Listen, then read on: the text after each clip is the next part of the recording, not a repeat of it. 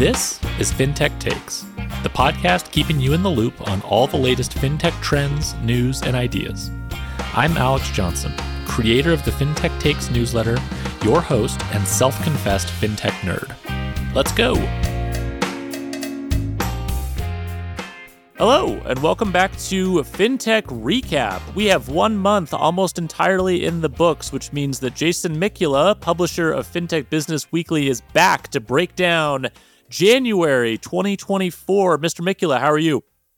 I'm good. I was hoping to a relatively quiet start to the year, but we didn't do that. So it's been busy, but good. Yes. Well, we're going to get into that, Jason. We are going to get into that. There has definitely been some stuff that's happened. There's some things we have some questions on.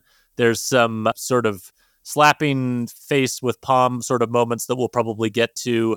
Before that, though, I meant to ask you, what is your travel schedule for the spring fintech season, which we are rapidly coming up on, sooner than you might think?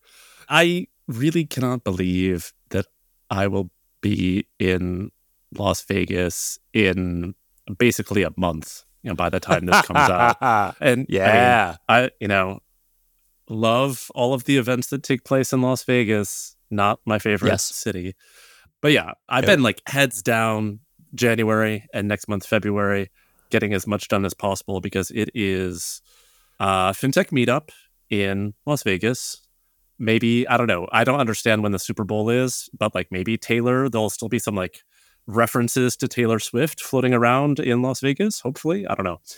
I'm going from there to a event it's not in Cancun. It's a Finavista, which is a Mexican/LATAM conference, which is at the all-inclusive Xcaret Resort, which I am very excited about. I will be speaking at that. Oh my gosh. Hanging around Mexico City until the beginning of April for New York Fintech Week. Then coming home just to drop off my suitcase, I guess, and then going to Istanbul for a fintech conference there. So that is my schedule. And hopefully, I think I'm going to get John Zanoff from Empire to join us for next month's show so he can give us a bit of a preview. Am I going to see you at any of these things? I know you're not in Vegas, but I think you're in New York, right? I am, yes. So I am not going to Fintech Meetup because it just so happens to be scheduled at the same time that my son was born and is celebrating his birthday, which is actually something I'm thankful for because much as I love Fintech Meetup, and I do, too much Vegas is not good for myself personally. So not sad about that. I actually, though, will be going to Vegas later in March for the Financial Brand Forum, which is strangely one of those fintech financial services events that I've never been to. So I'm crossing that one off the list. And then I will be at New York Fintech Week, which I'm very much looking forward to. I do not have quite the same international travel. I don't know how I can get on these same lists that you're on with all-inclusive resorts in Mexico, but please add me to those because I'd like to go to those. I will suggest you as a speaker for the next one. Awesome. Well, I appreciate that. I mentioned that we have a lot of news to get to, so let's go ahead and jump in. The first one that I want to talk about is a return. Cue up the Gilligan's Island music. Dun dun dun dun dun dun dun dun dun dun dun dun dun. We're going to BaaS Island, where our embedded reporter Jason Mikula has been living through the lean times. He's been living through the good times. He's been seeing all the drama. And Jason, you have quite a bit to report from BaaS Island. So what's been going on?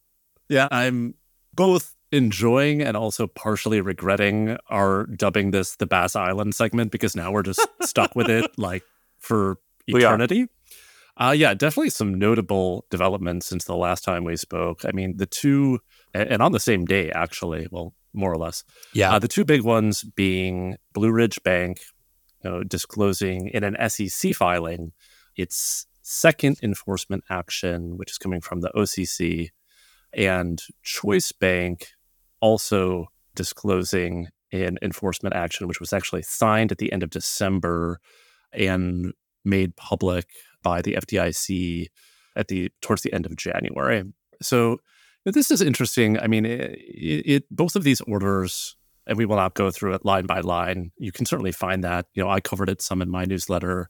And if you're interested in the nitty gritty specifics from a BSA AML perspective, I recommend following Sarah Beth Felix, who usually breaks down a lot of these consent orders when they come out. And she comes at it from like an AML program and like board governance perspective in a very great amount of detail. So if that's the angle you want, it's definitely out there. I recommend finding it if it's of interest. I mean, I think for, you and me, the lens tends to be more around, what is the impact to, BaaS partner banks? What is the impact to middleware? What is the impact to what I've taken to calling sort of like user-facing or customer-facing fintech? So I think the Blue Ridge order is particularly interesting in that it is the second enforcement action in less than 18 months. And that's despite, at least again, from external observation, so what we know publicly, Blue Ridge was taking or appeared to be taking the right steps, right? It switched out, senior management, brought in William Billy Beal, who has deep experience in the community banking space. It was refocusing on its community banking roots, sort of slimming down its fintech and BaaS client portfolio, undertook a capital raise, so raised an additional $150 million in equity capital. These are all things that, signal that Blue Ridge was taking the initial action seriously and sort of taking steps to address regulatory concerns. So it's a bit, it's hard to know what led to this second action and how to interpret it. On the one hand, does it mean that Blue Ridge had not, made sufficient progress against the issues raised in the initial OCC order? Like that, I think is, again, knowing what we know, that's probably a fair reading. That tends to be why you would see a second action, particularly this closely following the first one, which based on, smarter bank regulatory people than me said is quite unusual to have them spaced this closely together. The order also classified Blue Ridge as being in troubled condition, which I had to look up exactly what that means from a regulatory perspective. It sounds bad, but the two things I found that actually does is, one, restrict the bank's ability to basically have golden parachute payouts to senior bank execs, and it also disqualifies them from certain OCC filings. So it sounds really bad, but the actual practical implications seem rather minimal. Some interesting threads across both of these. Both of them worked with a BaaS platform unit. I want to caution, there's no reason or evidence to suggest that, unit caused or contributed to the banks getting these orders. So I don't think that is the right conclusion to draw based on what we know. Choice also worked with neobank program Current, as well as Mercury, the business banking platform, which you may know from such lawsuits as Mercury versus Synapse. So a lot of the same players tend to keep showing up here. Yeah. I mean, Alex, I'm curious, I know that you also pay a lot of attention to the partner bank space, BaaS middleware space. What sort of wider context do you put this in? What sort of, potential impacts or takeaways do you think this might have? I think it is important to put it in the broader context, as you said, because there's definitely some stuff that we don't know. The fact that Blue Ridge got a second enforcement action from the OCC less than 18 months after the first one is unusual and concerning. I think, in addition to working with Unit, Blue Ridge had been working with Increase, which is another one of these sort of middleware BaaS platforms. And so, I think that from the outside, it's hard to tell exactly which platforms, which programs, which ongoing contracts might have contributed to some of the challenges here, but it is definitely not a good sign. I think it also probably, for whatever interest Blue Ridge had in still kind of keeping its toes in the water of BaaS before, I think this might serve to further disincentivize that and just push them all the way back into community banking. That wouldn't shock me by any means, but I think, the broader context here is that, and the folks at Claros have been doing a good job sort of sharing kind of the broader picture and some interesting data on this, but they had some data from an analysis they had done about just regulatory enforcement actions that all banks in the U.S. had gotten in 2023. And in Q4 of 2023, roughly a third of all of those enforcement actions went to BaaS banks, which is pretty crazy when you consider that BaaS banks make up a tiny, tiny fraction of the overall number of banks in the US. And so BaaS as a category is just kind of getting hammered right now. And, some of the enforcement actions we know about because they get disclosed in filings or they become public. And Jason, I'm sure you've heard the same thing. There's a whole bunch that don't get disclosed or that we never hear about. And in fact, I have heard it characterized, and this might be slight hyperbole, although I don't think it's too hyperbolic, that everyone in the space is dealing with some level of, I'm not going to say like formal enforcement action, but like everybody's kind of going through it right now. And there's just been a round of, exams that different prudential regulators have been doing. And any bank that offers BaaS, they're just getting asked like a ton of questions about it. And so I think we've just sort of caught up to the point in the story where regulators are now fully aware of what's happening here and are asking just a ton of questions and putting a lot of scrutiny on it. And I think a lot of activities, whether it's AML, BSA, whether it's, UDAP, whatever the potential area is, all of those things are now becoming much more scrutinized. And I think a lot of behavior or activities that used to be kind of okay or that regulators just didn't really flag or they weren't aware of, or, quite frankly, things that were okay for the bank when it was doing it on behalf of the bank itself, but not necessarily when it started expanding it to other third-party programs. I think that's where a lot of the sort of new scrutiny is coming from, and that seems to be the source of a lot of these regulatory actions. Yeah, absolutely. I mean, I think part of what is easy to forget, and maybe this is overstating it a little bit, but I imagine if regulators came in and looked closely enough at any bank, they're going to find issues, right? And Absolutely. do those issues rise to the level of any kind of enforcement action, let alone a public enforcement action? Probably not. I mean, what we're seeing now, and I mean, this is, I guess, probably kind of obvious at this point, it is a concerted sweep, like across the different bank regulators of banks that are engaged in this business model, and they're going through it with a fine-tooth comb. And so it's not surprising that they are finding problems because they're looking for problems. They're going to find problems. Yes. And to your point, I have to imagine that hopefully, for a lot of the banks, those are MRAs, MRIAs, things that are resolved, behind the scenes between them and their regulators. But there also is, I don't think any of us like the regulation by, enforcement sort of ethos. There is power in sending a message with public enforcement actions, and I think we have seen some of that, and we're likely to see more of that. I mean, like it or not, public enforcement actions provide a pretty clear roadmap, blueprint of like, hey, these are the issues you should be paying attention to if you're running these kind of programs.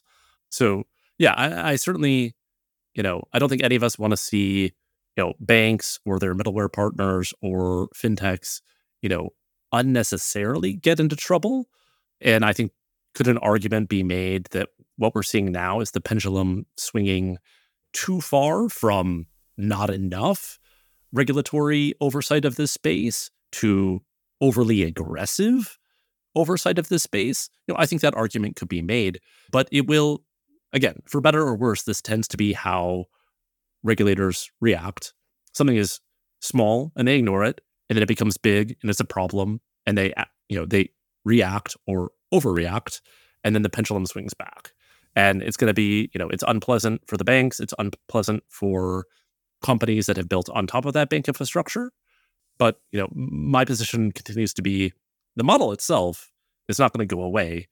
Are there going to be realignments, refinements into, again, particularly the sort of compliance, oversight, CMS, third-party risk management stuff? Like, absolutely. But, a year from now, 2 years from now, you're still going to have fintech bank partnerships, even if they look a little bit different, even if the economics work a little bit differently. Yeah, I agree with that. And I think that the one thing I would add to that point you just made is that the real question is going to be what model in the future for banking as a service is acceptable to regulators, right? And like one of the things that I'm hearing discussed a little bit right now is what level of like automation and technology can you apply to managing bank partnerships and scaling compliance programs and some of those questions? Because the whole thing with banking as a service is it's a scalable way to generate revenue for community banks, right? And I think one of the potential overreactions that a lot of folks in the space are hoping that regulators don't continue to sort of push or advance is the idea that if you're going to get into BaaS, you just need to throw bodies at it. And you just hire a ton of people and just have like a massive compliance operation. And I think that that'll be the really interesting area is I don't think BaaS is going to get shut down or anything, but what is an acceptable model for how to make BaaS safe and make it work at scale? That to me seems like the question that is sort of up in the air right now and that maybe regulators are perhaps overreacting on a touch based on some of these problems that they're uncovering. Jason, before we send a ship to evacuate you from BaaS Island, any other little tidbits you want to share? Very briefly, since I've, been figuring out how to use all of the different court logins, which is really painful, by the way. Someone needs to build a tech solution for that. I think that's what LexisNexis does, but it's really expensive. And yeah, anyway, LexisNexis, if you're listening and you want to give me a free subscription, you know where to find me. Synapse and Mercury. So there was a ruling in at least part of that case, specifically Mercury's intentionally freeze up to 30 million of Synapse's assets, as well as Mercury's request to redact or seal certain documents. The judge ruled against both of those. I think that is actually the only portion that is a public court case. I may be wrong about that, but I think that resolves like the publicly filed court case, meaning the rest of it would happen in private arbitration. So we may or may not ever find out what happens between those two. That's my last update. Evacuate me. Okay. Evacuate. Okay, well, we're sending the ship. We will evacuate Jason from BaaS Island for the moment. But I do have a suspicion that we're going to be sending you back to do some more reporting from BaaS Island. Jason, can we jump to a non-BaaS topic? Please, let's do it. Okay, so I wanted to talk about another topic that we like to spend some time on, both you and I, which is buy now, pay later. So you might have noticed recently that some of the large buy now, pay later providers, Affirm and Klarna specifically, have been introducing new products and sort of expanding their product suites in interesting ways. And I think Klarna and Affirm present sort of two almost kind of contrasting visions for sort of where buy now, pay later may go. So let me share with you what I've seen and then get your reaction to it. You ready? Ready. Okay, so first up is the idea that buy now, pay later should include a subscription option. And so the general idea seems to be that for heavy users of buy now, pay later, who may be using buy now, pay later across a wide swath of their different commerce transactions, including potentially with merchants that are out of network or that generate some fees or that don't have quite the same sort of subsidy attached to them because they have a direct partnership with the buy now, pay later provider. The idea is, could a buy now, pay later provider introduce a subscription service that would make shopping with those merchants less expensive, more enjoyable, kind of like an Amazon Prime-ish sort of experience of, buy as much with buy now, pay later providers as you want and just, pay us a single monthly subscription fee. So sort of all you can eat in a sense. It's been reported that Affirm has kicked around the idea of a subscription service, though nothing has come to fruition yet. Klarna, on the other hand, has announced that they are going to be introducing a subscription service called Klarna Plus, which costs $7.99 a month.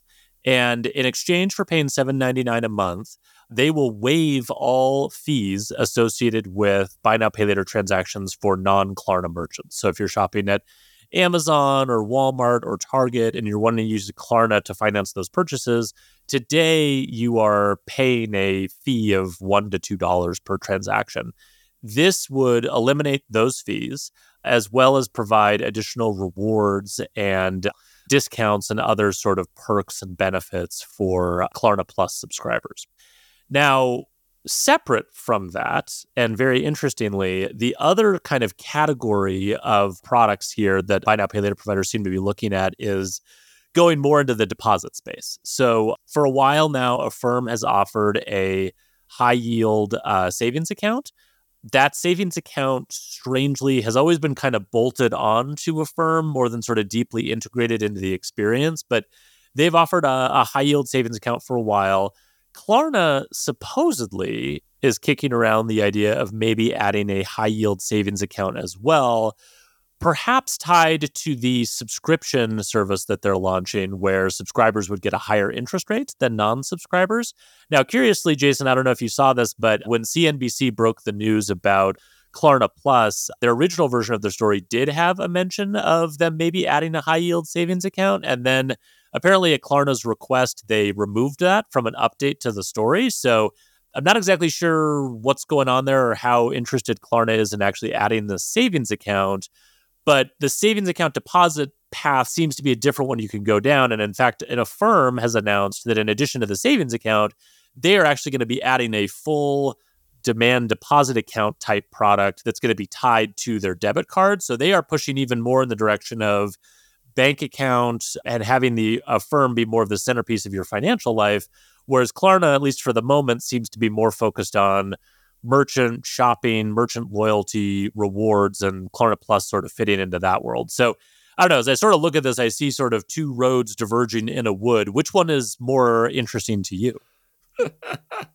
The subscription thing, and you must answer the question as Robert Frost would, so keep that in mind. The subscription, like this BNPL subscription, I mean, on the one hand, like, I get it. I mean, actually, I'm thinking of your recent newsletter about how you need to, like, something to come manage all of these subscriptions for you, particularly your BMW heated steering wheel subscription. It feels like BNPL is a wider category, including the examples you provide, is just like slowly backing itself into becoming a credit card or like a credit card-esque thing. Yeah. So it's like, oh, well, what if I had a card and it let me buy things, but pay for them later, and it had a fee? Maybe I pay it annually. Maybe we call it an annual membership fee, and we call this card a credit card. I mean, obviously, I'm being a bit facetious. Yeah, I mean, Klarna is interesting, particularly because in the US, it functions quite comparably to Affirm and other BNPLs. In Europe, it actually owns a bank as well as a payment network. It acquired a payment network called Sofort. And so you can start to see it putting together, and I was like frantically Googling while you were talking, I'm pretty sure Klarna in the EU does offer like a high yield savings type account, which makes sense because it's a bank and it can use that to raise capital and use that capital to power its lending. So the pieces for that strategy, at least for Klarna specifically in Europe, start to make a lot more sense, right? It has this customer-facing app that's like a shopping portal. It has the Pay in 4 BNPL plus longer interest-bearing. It has a payment network. You can see how those pieces fit together into like sort of like a coherent multi-pronged commerce strategy where it's on both sides. It's on the merchant side, it's on the consumer side. It's processing payments between them. It provides credit. Great. In the US, like Klarna in the US and then also Affirm, given, I mean, in a way, some of the banking as a service stuff we were just talking about, or the complexity of trying to build these products where in many cases, like I would argue the economic model remains unproven. So it's like you're describing Affirm as having this like savings thing that's like kind of bolted on. It's like, well, that high yield savings account is actually money that is going to cross river, right? Which, like, okay, fine. I'm assuming that there's some essentially revenue sharing or interest sharing where Affirm is earning, revenue based on the amount of deposits it's bringing to cross river. I think getting these pieces to play together and particularly making the economics for sort of each product or each service work individually becomes quite a bit more complicated in the US because of this like balkanization underneath the hood, where if you're a Affirm or you're a Klarna, you have a lot of different players underneath powering this, bank partners, card networks, merchants, etc. And I think that it sort of remains to be seen whether each one of these individual pieces actually works. And then when you roll them up into that whole thing, whether it makes sense and works in a way where it's a little bit more streamlined in Europe when, at least in Klarna's case, where they actually own that bank. Yeah, I think that's a good point. I mean, the thing about rolling them all up that I kind of constantly am asking myself as it relates to buy now, pay later is like, what is the point of this for a consumer, right? Because I mean, obviously, like they have a lot of individual pieces that make sense and that add value. Even like Affirm when it was offering the high yield savings account, like it was good, it was nice, it was a nice little kind of add on, but it was really like bolted onto the side of a thing that it otherwise really had nothing to do with. And I feel like, Klarna was some of the pieces that it's trying to assemble. And it's hard because you're in different geographies and there's different things you can do in each geography. But I'm trying to sort of figure out, like, what is the centerpiece experience of this? And does it make sense for consumers? And, I did think it was really interesting, again, specifically in the US, that Klarna, which from all reports is gearing up to go through an IPO soon-ish, maybe, and is trying to sort of demonstrate to the market and to investors that it can add new products, it can add new revenue streams. That's something they talked about when they announced Klarna Plus. That, to me, seems maybe a little less focused on building out the best kind of cohesive value proposition for all Klarna customers and more about like, hey, what's a way that we can sort of monetize very sort of heavy users of our service? And, I mean, the comparison to credit cards is sort of irresistible. I think Matt Janiga on Twitter pointed out reasonably that, a $7.99 a month fee equates to just about as much as you pay in an annual fee, sort of mid-tier rewards credit card, about $95 a year. My pushback on that would be I would tend to doubt, and I could be completely wrong about this, that Klarna's rewards network and infrastructure is as robust as the Capital Ones and JP Morgan Chases and American Expresses of the world. They've spent a lot of time building that infrastructure and making it something that consumers could get addicted to. So maybe Klarna gets there, but, to me, I think that calls a little bit into question how, much that potentially makes sense. So I don't know. I struggle with that. And then on the Affirm side, I thought it was really interesting that they seem to be all in on the Affirm debit card. I actually just got my Affirm debit card in the mail recently, so going to try that out. And then moving from a sort of decoupled debit structure, which is connecting an external checking account, using that to pay for debit card purchases, and then having buy now, pay later functionality sort of embedded in the debit card, to more of a, I guess, kind of traditional debit card structure where the debit card will have an Affirm deposit account associated with it, and trying to capture, I guess, that like direct deposit and really play more in the realm of, a Chime or a Cash App or some of those types of providers. And so it seems like they're sort of headed in different directions in a sense. Like Klarna really does seem to be trying to build a new version of an American Express or Capital One or JP Morgan Chase, like play that credit card game. Affirm seems to be headed in more, I guess, of a banking sort of focused play. And I don't know. I'll be very curious to see how those play out, or if these two companies kind of then come back together and start to kind of cross paths again or merge. But yeah, it's a wild space. Buy now, pay later is back, Jason. There was sort of a lull in 2023 about it. Now 2024, we're all excited about buy now, pay later again. I will briefly on sort of like the Affirm strategy. By starting with a credit product and then trying to back into sort of adding, call it like banking features, savings, some sort of debit kind of functionality, to me intuitively kind of makes more sense than the reverse, right? If you look at least in the US, the sort of neobanks that started as banking first and try to add credit, not really any of them have been particularly successful at adding that credit because of the customers they attracted in step one. So it's like, if I had to do this, credit, and you've talked about this plenty of times, it's like credit is by far a much more difficult business to build for a whole ton of reasons. So it's like starting with credit and then, have that figured out, hopefully have your unit economics work, have your fraud and risk under control, and then backing into these other ancillary or adjacent products feels more likely to be successful. Obviously, if you're a firm, you're still competing with whoever this person already has as their day-to-day bank account, but you do have a foothold into that person's wallet, into their P&L that you can try to use to attract them.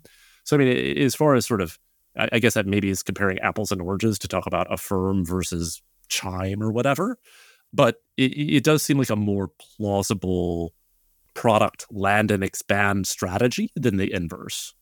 Yeah, I agree. And from everything I've heard, the Affirm debit card is growing pretty quickly and has gotten some pretty good initial traction.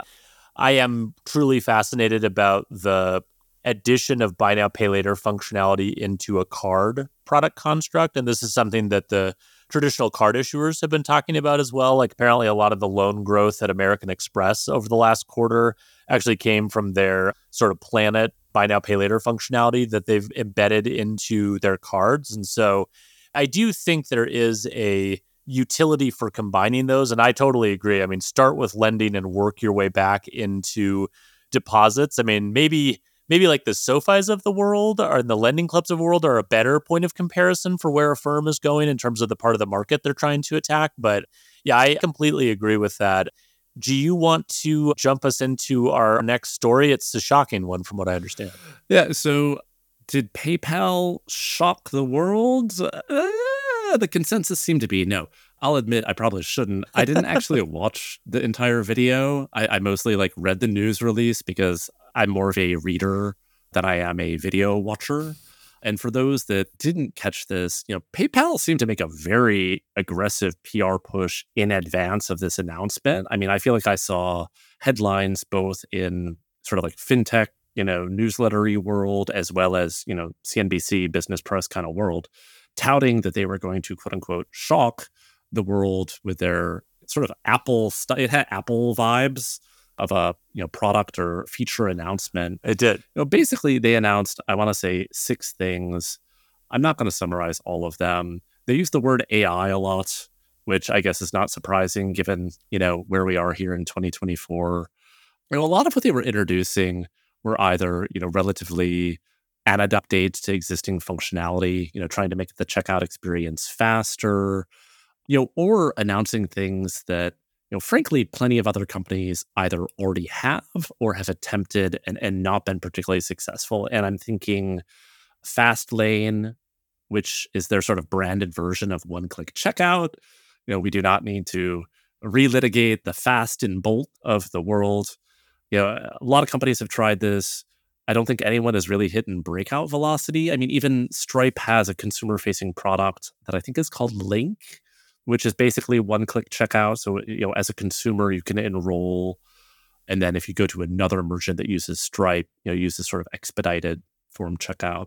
The smart receipt thing, okay, cool. I mean, Klarna has been doing this for a long time as far as sort of providing a wallet of sorts that tracks receipts from purchases, including, I think, pulling in things like delivery information. I want to say Apple also announced this maybe a year ago. PayPal also announced that they were reinventing the PayPal app with CashPass cashback offers, which again, this is something that PayPal already had. Pretty much every consumer bank or wallet app has some kind of cashback offers. A lot of them are undifferentiated because they use the same partners underneath. One is called Dosh, I think. There's a handful of these sort of rewards networks that integrate with merchants to provide discounts or cashback. So yeah, not, the overall consensus from both sort of fintech commentators as well as stock analyst commentators seem to be rather underwhelmed. I think share price dropped something like 5 or 6% after this announcement. So the market did not seem to be, overly impressed. Alex, were you shocked? Are you excited about smart receipts and the new Venmo business profiles that they announced? All right, let me give the defense of PayPal, which I haven't seen anywhere, but I'll attempt to provide it. Are you ready? I'm ready. Okay, so Alex Chris, who is the new CEO of PayPal, came over from Intuit after spending many years working with small businesses in the Intuit ecosystem. was brought into PayPal specifically with the sort of goal or intention of sort of unwinding the maybe overly ambitious pandemic era years of the former CEO Dan Schulman, where they were getting into stablecoins and super apps and doing all kinds of crazy stuff. His, entry into PayPal was like, we're going to be sort of a more sober, buttoned up company. We're going to focus on our core business, which is these merchants and small businesses that maybe we've been neglecting a little bit. And like, that's what we're going to do. And so while I, as a consumer and fintech commentator, found all of the things that PayPal announced to be trivial to varying degrees and certainly not shocking in any way that would get me excited on sort of a visceral level, perhaps, I am not the target market for that. Perhaps it is small business owners who have been underserved by PayPal for many years and are starting to get frustrated using PayPal when all these other great services seem to care more about getting their business. And this is PayPal returning to its roots, as we all must eventually do, and trying to sort of win back the loyalty of small business owners. And while that has not been expressed as an opinion on CNBC, nor necessarily in PayPal's share price, perhaps it will show up in the long-term results as they create more value for small business owners. Jason, do you buy my defense at all, or are you just sort of shaking your head? Okay, I have not heard that analysis, and that does seem reasonable. To be fair, I read the release and kind of like yawned / rolled my eyes at how many times they mentioned AI, which I feel like probably was more for the stock analysts than it was for the small business owners. But the wider context as far as, CEO changeover and sort of refocusing on PayPal's core business versus some of these other initiatives we've seen over the years, the stablecoin, super app kind of stuff that you mentioned. I think that's a fair defense. I mean, I'm interested to see how some of this plays out. Specifically, they touted, I think, what they referred to as advanced offers, which was letting merchants do marketing, targeting, if I interpret it correctly, based on item level, SKU level data of what users had purchased. The marketer side of my brain says, that's cool. Like, I would love to be able to target people with that level of granularity, which is typically is not something that you can do. The flip side of that, if I put on my like Rohit Chopra hat, is just like data harvesting, like So I'm definitely interested to see how that plays out from like a privacy regulatory perspective. But the ability to go beyond just transaction level data, which we talk about all the time, so and so made a purchase at Walgreens or Best Buy or whatever, to item level data could be really, really powerful, but also comes with a potentially immense amount of privacy risk. So I think you make a fair point. If you were auditioning to be like PayPal's like defense comms, like I think you get a passing grade. Passing grade. Well, passing grade. B plus. Thank you. I appreciate that. Just to be clear, I do not want that job, although I think I would probably prefer to work in this version of PayPal than the having to defend stable coins that may or may not make sense version of PayPal. It's funny, I think the point you made is a really good one, which is whatever they were building from a product perspective, and we'll see how some of these things work out and how much value they provide to merchants on the platform and all that kind of stuff. I think you make a really good point that this was like the dumbest PR sort of blitz strategy thing ever. And it does, I think, relate a little bit back to the Schulman era of PayPal, where it's like, he was really good at that. I mean, say what you will about the Schulman era of PayPal, but like, he was good at like big vision, getting people excited, painting a picture of where the puck could go, like really expanding like the sort of perimeter of what PayPal could potentially do.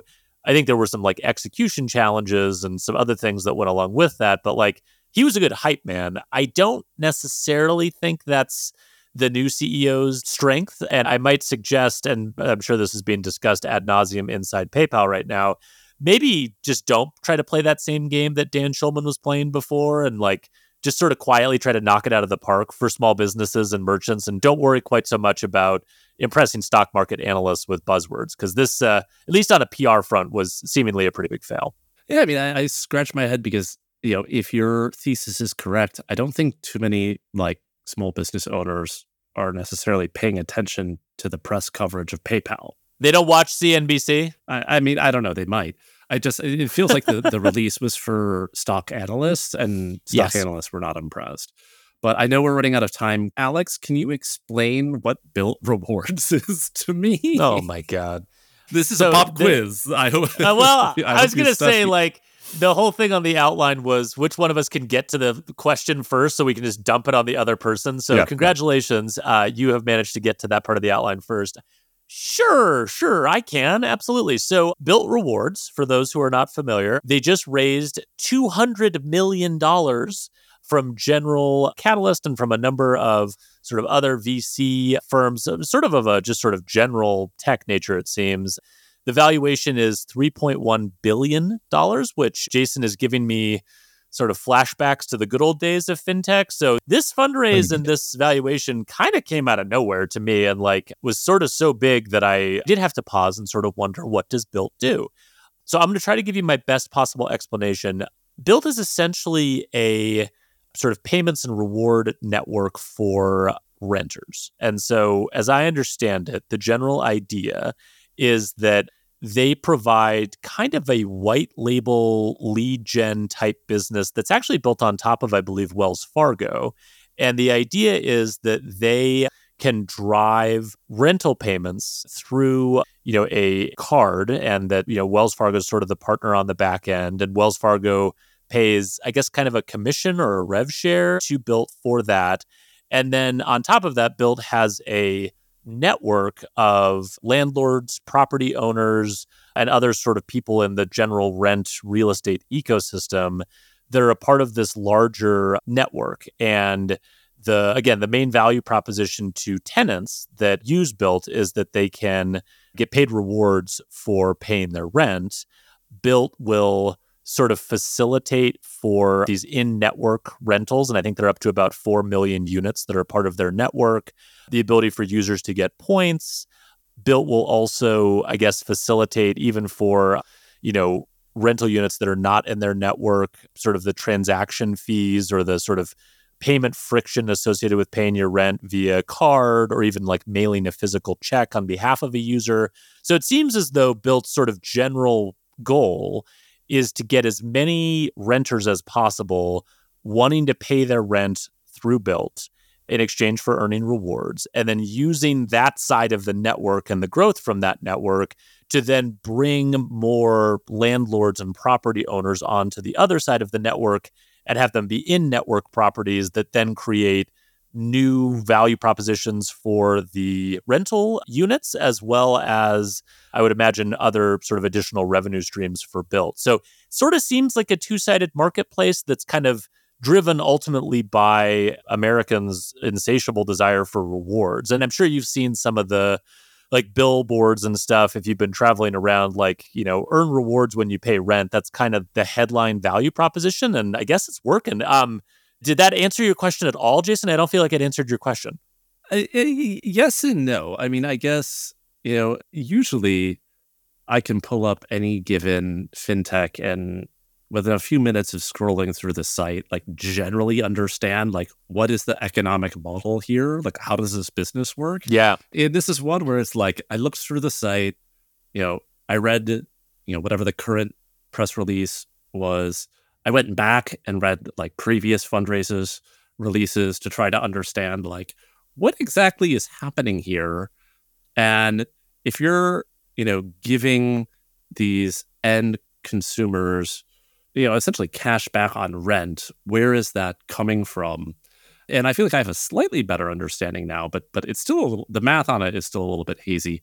I do think, given the emphasis on the rewards on rent, and then specifically, as you described it, the landlords or the whatever real estate developers that are belonging to Built's platform, it seems like the goal over time is to attract more landlords to belong to that platform. And presumably there's some like revenue or monetization, either cost savings because they can process the payment, I would assume, directly via ACH rather than card rails or rather than mailing a physical check. And perhaps one of the TechCrunch articles mentioned that one of the revenue streams from the landlord side is essentially landlords like paying for or buying points that their tenants receive, which kind of reminded me of like the classic airline model where, United is basically making money by selling miles to Chase. And that is like a major source of revenue for the airline partner in that scenario. I mean, I did stop and wonder, I'm like, why? And I guess maybe this is a sign that I've finally grown into my home ownership. But I'm like, why do landlords need to give their tenants points? Isn't living there the whole point? Like, what is the point incentive? Like, you signed a lease, like you have to pay. Like, I actually don't totally understand why the landlords need this points incentive for their tenants, particularly given like the current housing climate in the US where you're lucky if you have anywhere to live. Why do they need to hand out points as an incentive? But I guess it certainly seems like they're appealing to this like premium, the SoFi days, we would call it like the Henry tier, like high earner, not rich yet, where it's like, oh, okay, like, do you live in like a fancy high-rise rental in like San Francisco or New York? And you make a lot of money, but your rent is probably also a lot of money. And you are like a savvy, young millennial or elder Gen Z that wants to optimize that.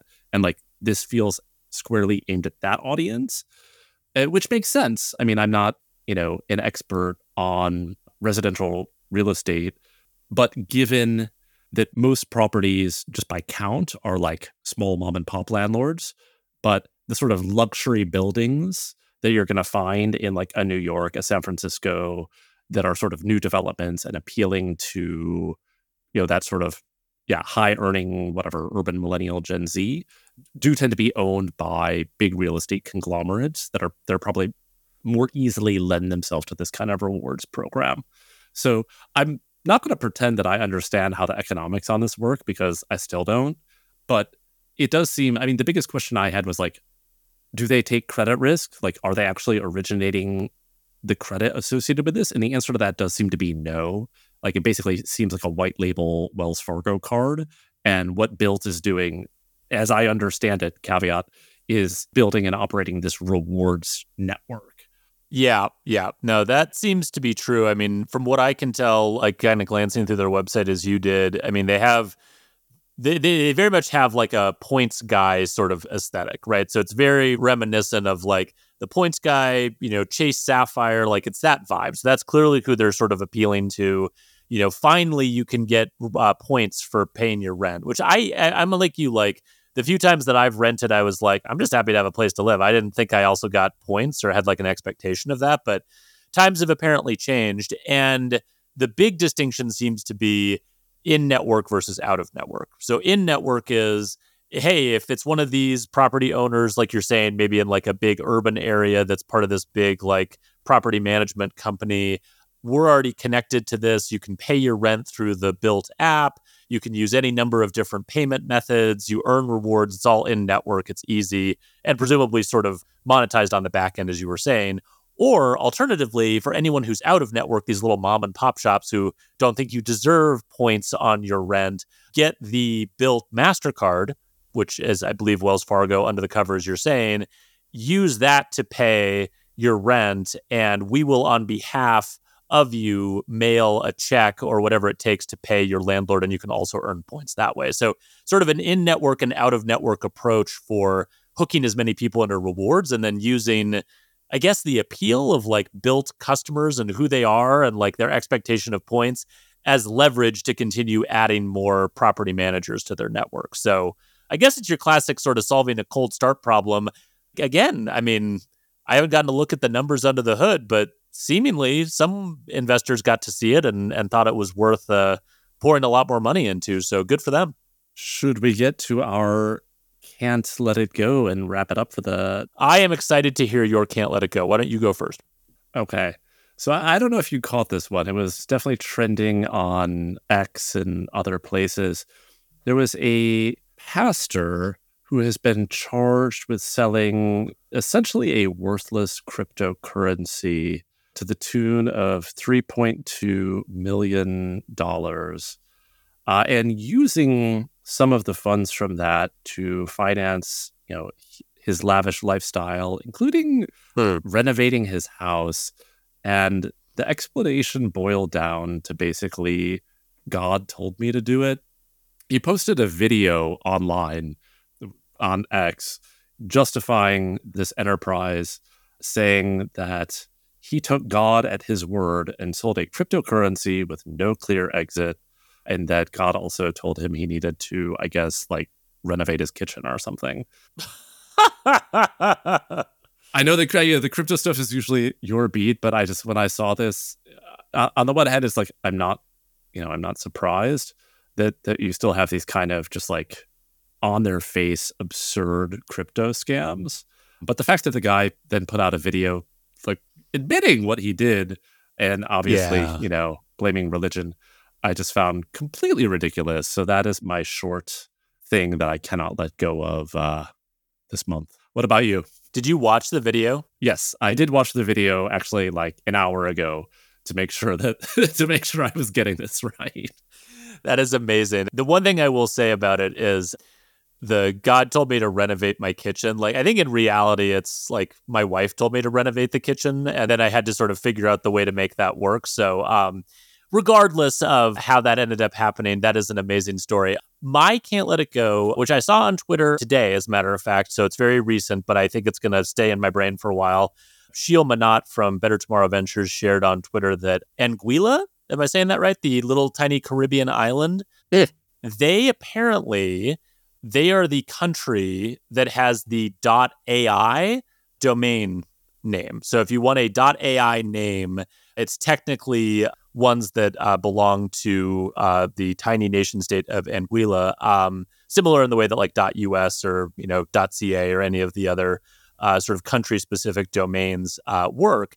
The benefit, however, to this tiny little country is that the AI boom means that everybody wants a .ai domain name if they can get their hands on it. So apparently they've been just sort of in the business of selling those to those who want them. Apparently sales of .ai domain names are up by about 4x year over year and now make up 1/3 of Anguilla's government's budget and 20% of their overall GDP. So never say that the AI boom is not benefiting the broader global economy, because here's some evidence that it is. I love that. I think that's fantastic. I have no complaints. No notes. Just keep collecting those. It kind of reminds me of the old joke about, all VC dollars going to consumer tech companies just ending up in Google and Facebook's pockets because they're used for advertising. This is the domain version of that. And I'm so happy that a small island in the Caribbean can be benefiting from this. So, I mean, at least it's not like Russia or something. I mean, they wouldn't be able to, they wouldn't be able to buy the domain. Right. Yeah, there's definitely some versions of it where it's oh no, we don't want to be sending money that way. So no, they're not on any sanctions list. They're just a nice little country that's not bothering anyone. And this is a boost to their economy. So a delightful story all the way around. And with that, we will go ahead and leave it there for this month. Jason, I'm sure there will be plenty of AI craziness, BaaS craziness, general fundraising craziness to talk about next month. As you mentioned, we're hoping to have John Zanoff from New York Fintech Week join us as well. He's a hoot on podcasts, so that should be a lot of fun. And until then, thank you, sir. Yeah, looking forward to it. Have a good one. You too. Thank you for listening to this episode of Fintech Takes. Stay up to date with emerging companies and the latest fintech trends by subscribing wherever you get your podcasts. And if you love Fintech Takes, please tell a friend.